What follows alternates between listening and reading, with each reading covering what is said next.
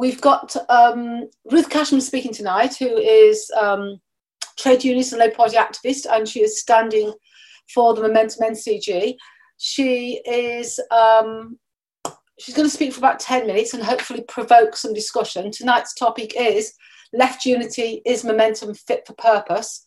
So I'm sure there's lots of opinion and feelings about this after 4 or 5 years of working in and around Momentum. So the way the meeting will work is that Ruth will speak and it will be open to the floor to ask questions, make comments, contributions. Great, thank you, and thank you for inviting me to speak. So the question I was asked to talk about is Momentum fit for purpose? And I think clearly, no, it isn't.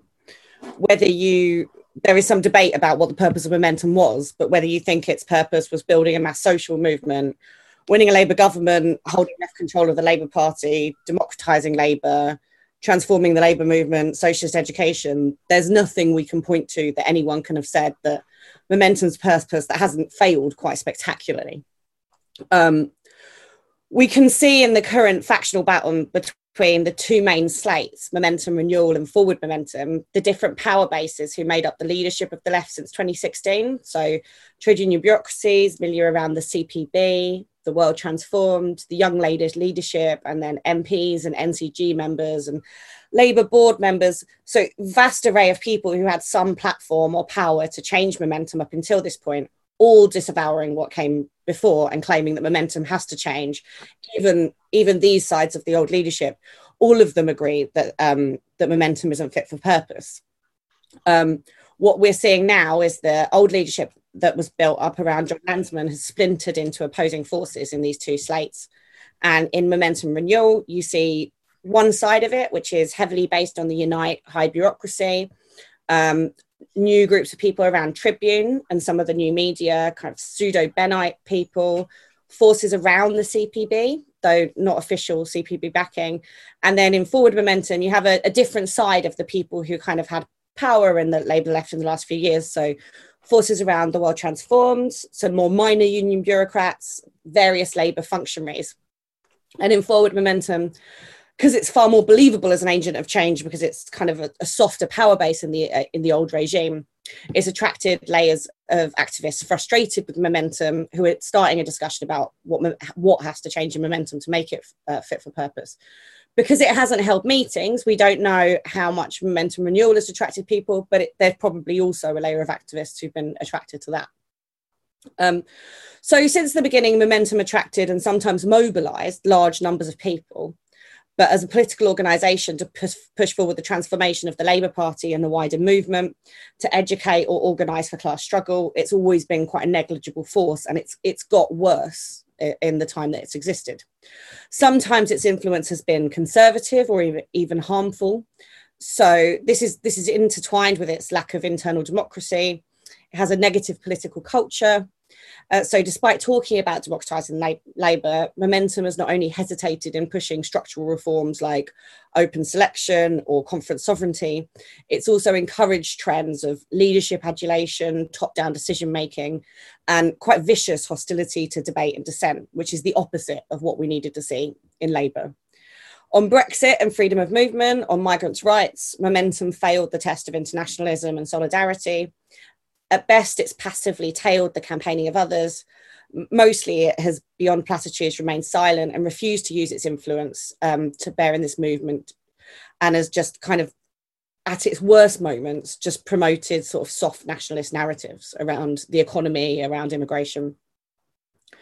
Instead of educating and organising socialists as fighters for a world transformed, to replace capitalism, it explicitly promoted the idea that partial socialism already exists in the state intervention, and that the job of the socialists is to fight for slightly more than that. So they had a very popular, famous video where they said, you think you don't like socialism? Of course you like socialism. Socialism's everywhere. Roads are socialism. Schools are socialism.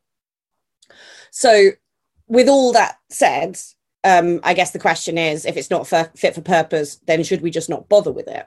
And I think at the moment we do have to bother with it, however not fit for purpose it is. So in 2019, Momentum claimed 40,000 members. Now that's not to be shrugged at. And even if it's lost a lot of members in the last year, it's still a left group with tens of thousands of people in it.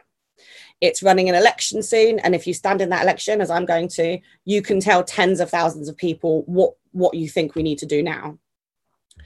Possibly we won't be able to re-establish local groups, but both of the main slates that are running are saying that they want to put some resources into establishing local groups. And certainly I think if local groups were rebuilt in some areas, then the right thing to do would be to go along to them and to talk to people.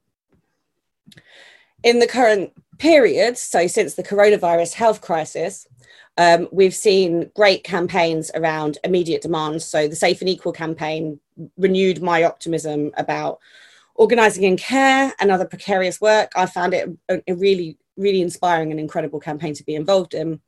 And in the coming period, we're going to see a global recession with corresponding job losses and attacks on conditions of those still in work. So here in Britain, they're predicting a quarter of jobs in the economy will be lost. And we know that capitalism by its nature causes crisis, and capitalists by their nature will seek to make the working class pay for them. We're going to see wage cuts and job losses and repossessions and cuts in public services attempted by the bosses and by the government, and struggle will decide if they succeed. So what we've seen, I think it was today that it came out in the papers, we saw British Airways announce that they're going to cut 12,000 jobs, and the remaining staff will need to take pay cuts of up to 60% in order to stay, as well as an increase in their level of productivity, so the amount of work they're going to be expected to do. And this is very clear place where the Labour left should be intervening. We have the Green New Deal, and we need to push it way beyond its limits. We need to be saying, in this moment when 12,000 people are going to lose their jobs and 40,000 people are going to have their pay cut by 60,000, by 60%, we need to call for the nationalisation of the aviation industry, and we need to call for a just transition for these workers into green jobs with decent paying conditions. Rising unemployment, I think, kind of pushes a lot of questions onto the agenda, and it should reignite the call for a shorter working week without a loss of pay. Now, we've up until this point, the four-day week had some traction at Labour Party conference, and there's been a bit of discussion about it for the last couple of years. But a lot of that discussion has focused on increased productivity, how actually if you only have particularly kind of office workers, if they only work 4 days a week, that they'll do more work anyway because they're happier and their personal lives are better and they're less likely to get sick. Now, we should be pushing on far more important benefits of a shorter working week. We should be saying that by sharing out work, we can create more jobs, fewer hours, and we can help those in work who have their hours are too long and their workloads are too huge. And we can help those who are out of work by creating jobs for them. And for part-time workers, we should say that they should have an increase in their pro rata pay. And we should be using every avenue in the movement to agitate for necessary demands like that. So agitating for a just transition, for a 4-day week, for nationalising finance to enable us to use the resources and levers of finance to invest in these things, a huge expansion of public services and public works.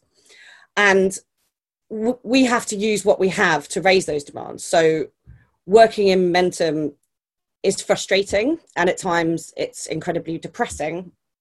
But those frustrations will quite soon, I think, be dwarfed by these massive crises coming towards us. And what we have is shit left organisations and meek, badly organised unions. That's the movement that we have to work with.